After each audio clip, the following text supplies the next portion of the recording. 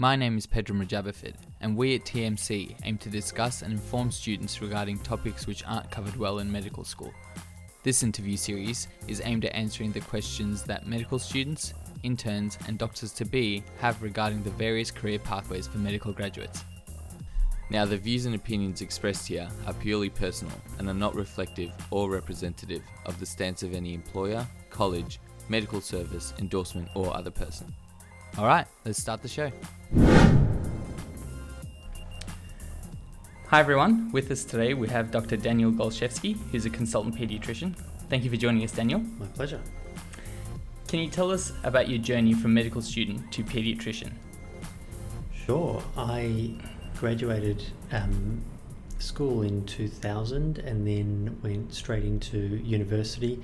Took my time there, taking time off to travel around a bit and have some fun before getting all serious, and then graduated end of 2007 from Melbourne Uni.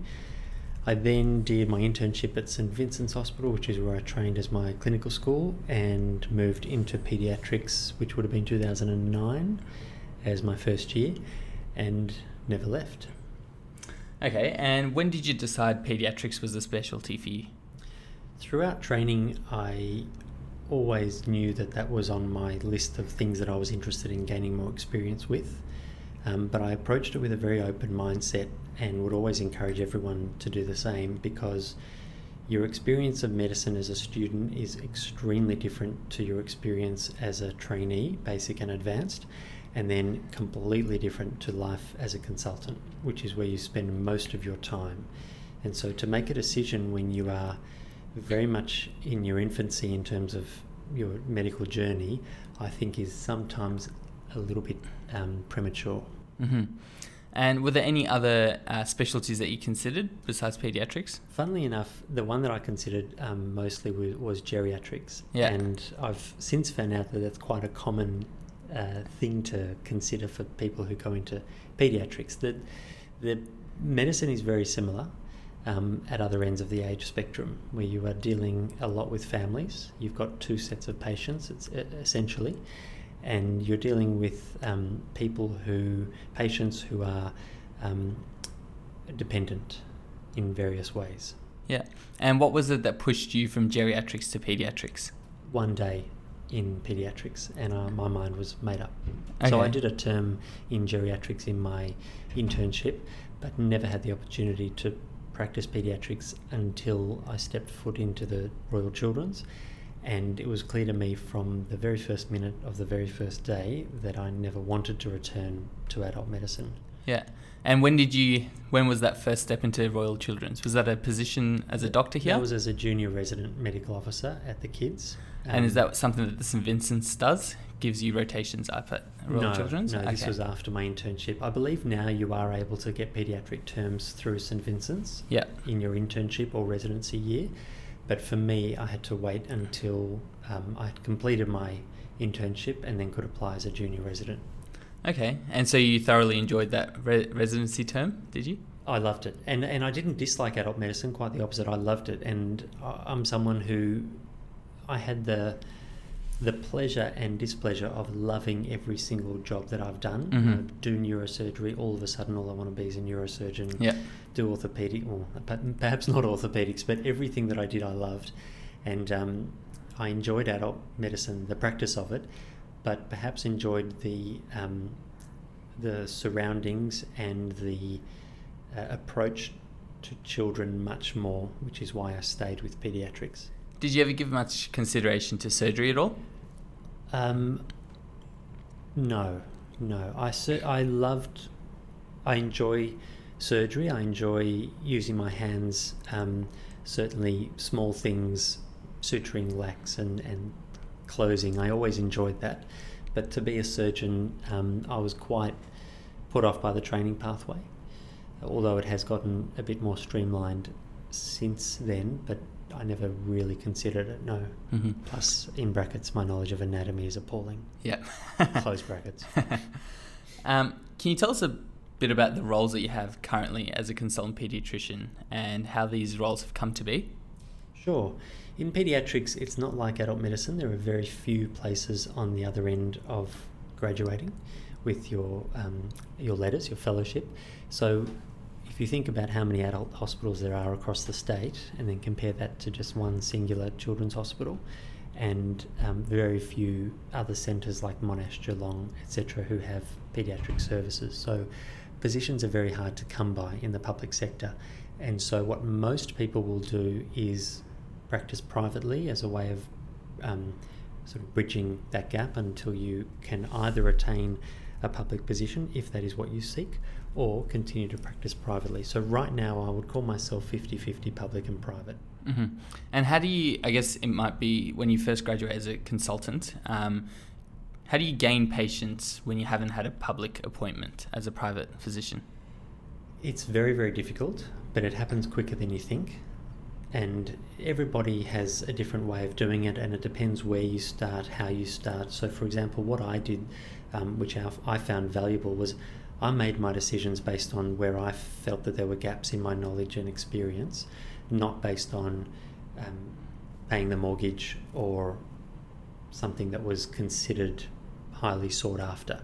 So the first job that I did was a locum outpatient job covering for someone who is now a colleague who was going away for 6 weeks and wanted me to cover her clinics. And it was very low stress. I had no pressure because the room was essentially paid for by her.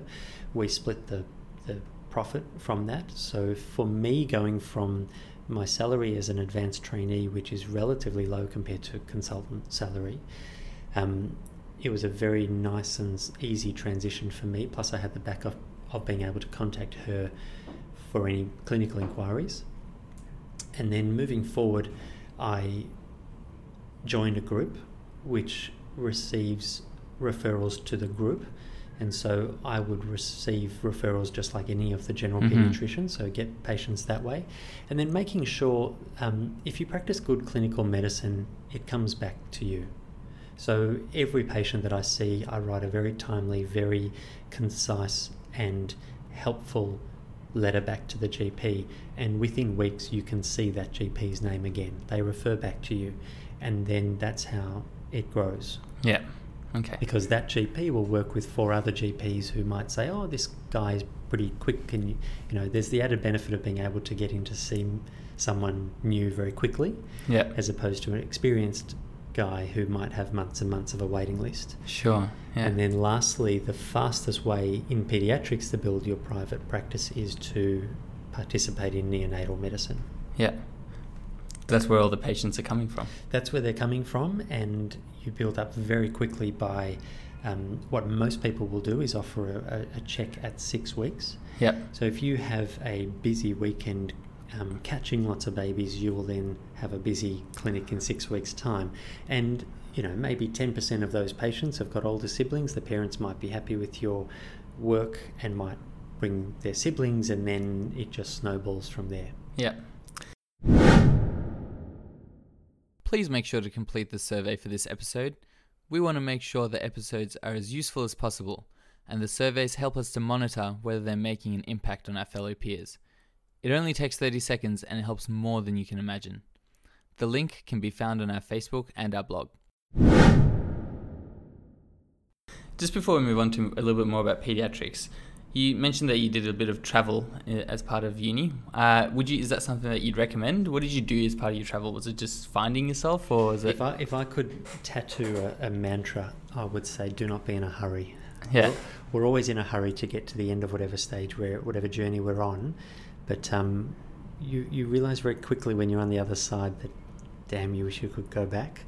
So I took things very, very slowly, was in no hurry at all. I took off 2 years during the course of medicine and went part-time for a period as well, just to travel, pursue other interests. I've got lots of other interests outside of medicine, and I never really wanted them to suffer. Would I recommend it? Absolutely. Because I think that the more experiences you have in life as a person makes you more empathic, makes you a better clinician, and more personal as well. Was it a difficult decision to make at the time to take the time off? Seeing, for example, maybe your friends go ahead or come into a different year level or anything like that? No, because the people that I was with, they all shared the same mentality. So at Sure. various stages, we took off years, and we all ended up meeting up again. Mm-hmm. And that never influenced me. And would you say, if at all, it's impacted your career pathway? Absolutely. Yeah. In a positive way. Yeah. So any experience, be it travel or work or taking time off to do something completely separate to medicine, it just makes you a better person, which by definition makes you a better doctor. Awesome. What's the time frame for getting onto a reg training program as a paediatrician? It's changing dramatically very, very quickly. For me, I was lucky. I seemed to ride just before the wave, this tsunami, for want of a better term, of medical graduates. So for me, it was internship and then basic training, essentially. It was not as difficult then as it is now. Sure. To get onto a program. So for now, I'm not entirely sure, but I sit on the interview panel occasionally at the Children's for junior positions, and I can see just how much the quality has increased, and these CVs are blowing out in a very impressive way. So it seems to be taking longer and longer, but once you are on the training program, it is a similar length of time. Yeah.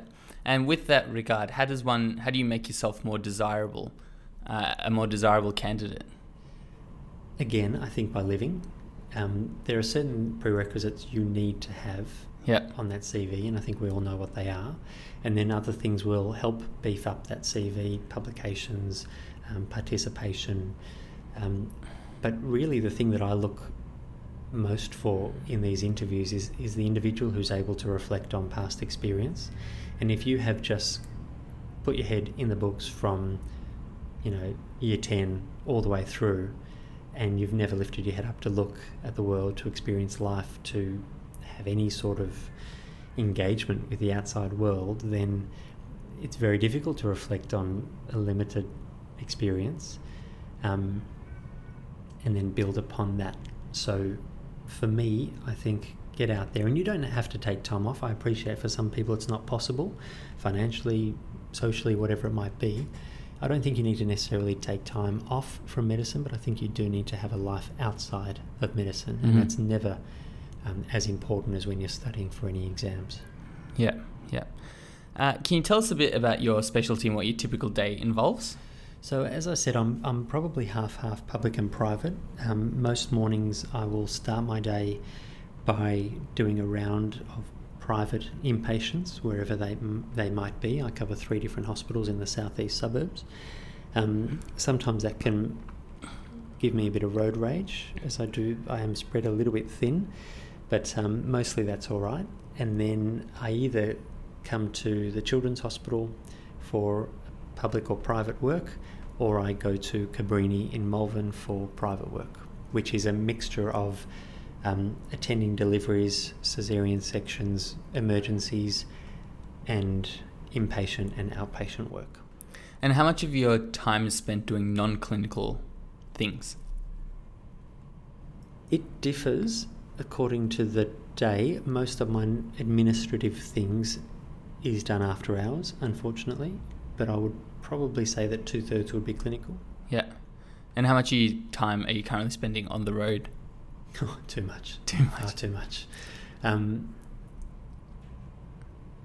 live in the southeast, so commuting to the Children's is always a fair bit of time, but I don't mind that. I'm deep in the world of podcasts, so that's okay. Yeah. And I do tend to catch up on some phone calls when I'm in the car, hands-free, of course. Yeah, of course. You can listen to our podcast. Absolutely. Besides, obviously, saving kids and saving the lives of kids, what's the most rewarding part about being a paediatrician? I love the babies, the newborns. Yeah. I really enjoy that process, and probably the thing that I love most and that I cherish most is the ability to be a non-pharmacological source of anxiolysis. That's what I love. Yeah. Parents who might come in, or a child who comes in very anxious about something they're feeling or they're worried about, people will always see Dr. Google prior to coming in, and just being able to demystify that allay some of their fears or anxieties, or if there is something of concern, giving them a path moving forward of investigation and management that sets their mind at ease. Whether there is a good or a bad outcome, I think that if you can help them along that journey, they're very appreciative and feel much more calm. Mm-hmm. And conversely, as specific to paediatrics as possible, what aspect of your job would you struggle with the most? Good question. I think it's very, very hard when parents have a child with a problem that was unexpected. So an emergency delivery, birth plan goes out the window, child is sick, needs resuscitation, might need to be transferred to a tertiary centre away from the parents, which is very, very difficult for all involved. That's never easy.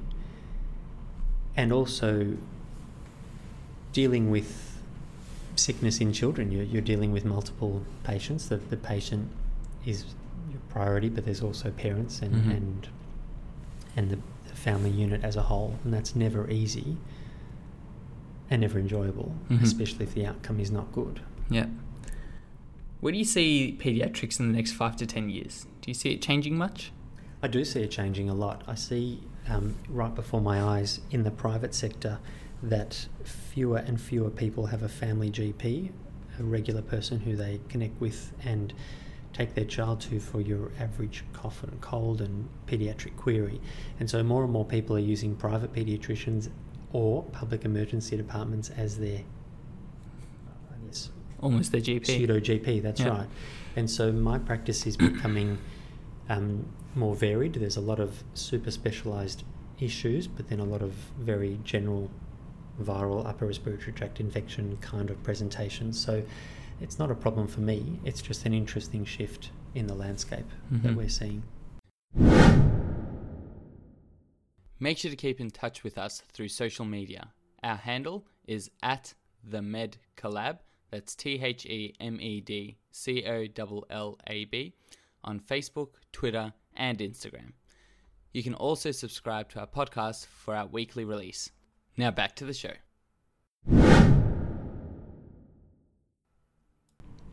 Can you comment on your work-life balance? Yes, I have 3 kids, one of whom is, how old is she? 3 months. So work-life balance is very important to me, and there are many, many times where I will leave work, go home, help put the kids to bed, go back to work, just to have that experience, because I'm not quite willing to not see my kids grow up and not participate and be home. It is always a struggle, and I think everybody thinks they're not doing it well, but I try my hardest and remind myself all the time of what is important, and as long as I feel that I'm doing my bit for my family and that I'm also keeping my patients safe, I'm happy. And how many hours on average are you working a week, and is that quite consistent? No, it's not consistent at all. It depends what my public load is. When I have inpatient cover at the Children's, I put in many more hours here, but I reduce my hours privately. Having that ability to flex is very helpful, and there are some times where I will be on call privately, have a mammoth weekend, and then the week following that is very busy because there are lots of patients to be seen, depending on whether they're well or unwell. So it varies a lot. There are some weeks where I'm much more calm and I'm able to pursue other interests, spend more time at home, do drop-off, pick-up, etc. But there are plenty of times when, I feel spread very, very thin. Yeah. And you mentioned that you have a lot of interests outside of medicine. What are some of those interests, and how do you fit them in? I wouldn't say staying fit is an interest. I find it more of a chore because I've never been very good at it, but I try to do that. The biggest interest for me is in the media, and is in parent education, and I guess infotainment is the term that I came across recently. So I do a lot of writing for Raising Children's Network and helping with development of clinical practice guidelines, kids' health info at the children's, trying to teach parents about common misconceptions, demystifying information that's out there, and that's something that I love to pursue in non-clinical time. Mm-hmm. Yeah. And how has your life kind of changed going from your junior years as a pediatric reg and now into being a consultant? Sometimes I still feel like I'm a trainee, and I think that's good in some ways. You don't want to get ahead of yourself, but in ways that it's changed, when you are a trainee, you have one job, you have one, reg or consulting. You've just got a very singular focus, which is very easy to put all your energy into, and you're never quite spread too thin. You have one place to be and one job to do, and you might be busy, but when you clock off, it's someone else's job, and you can just relax or be present wherever you are away from hospital. That's something that I struggle with. My phone's always on, it's always ringing, it's very intrusive, and I'm still getting used to this transition into, the adult, playground is what I call it, where you don't have the luxury of being able to just clock off. Mm-hmm. It's very, very hard. If you do want to go away for the weekend or have a night off, you've got to arrange cover. You've got to think about all the different possibilities and permutations, combinations of things that could go wrong, and you just don't want to leave a patient or a nurse looking after your patient. You don't want to leave them in the lurch, so you've got to cover for those possibilities, and that's a very, very hard transition for me. Mm. And the last two questions I had was, what would you have wanted to know about pediatrics before you got into pediatrics? Pediatrics is a hell of a lot easier if you have your own kids already. Ah. So for some of my friends and colleagues who had kids prior to our exam, they found that having a child was the easiest way to study, because it's just there right in front of you. Development is in front of your eyes. You try and learn development from a textbook, it's very hard, whereas if you just watch your child grow up, you've got mental images of when your child spoke, when they walked, when they waved, when they gained joint attention. Everything is just in front of you, and you remember it because it's your child. Yeah.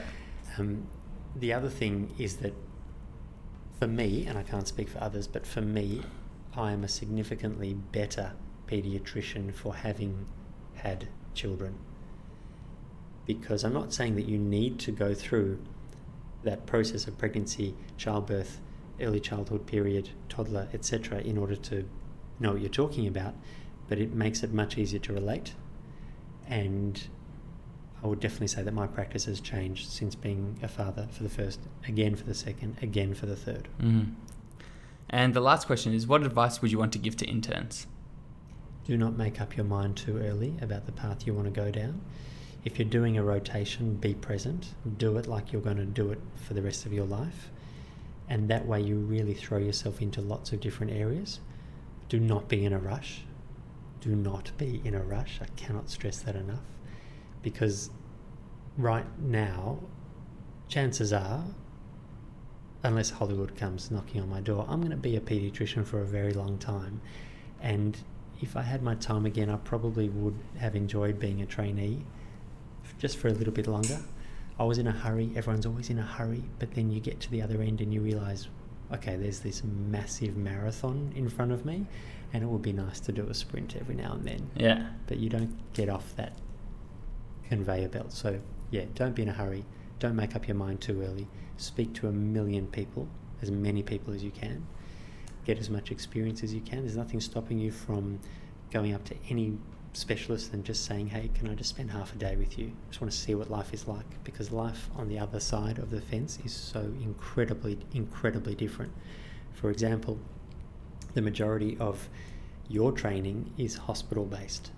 The majority of doctors who graduate don't work in hospitals. They work in outpatient settings, so we don't get a lot of outpatient training relative to how much you actually do. Yeah, correct. Wonderful. Thank you so much for your time. Appreciate it. Anytime. My pleasure. That's it for this episode. Thank you so much for listening. If there's any doctors you'd like us to interview, or if there's any questions you'd like asked, please shoot us a message. We listen and respond to every single message that comes through. Alright guys, see you next week.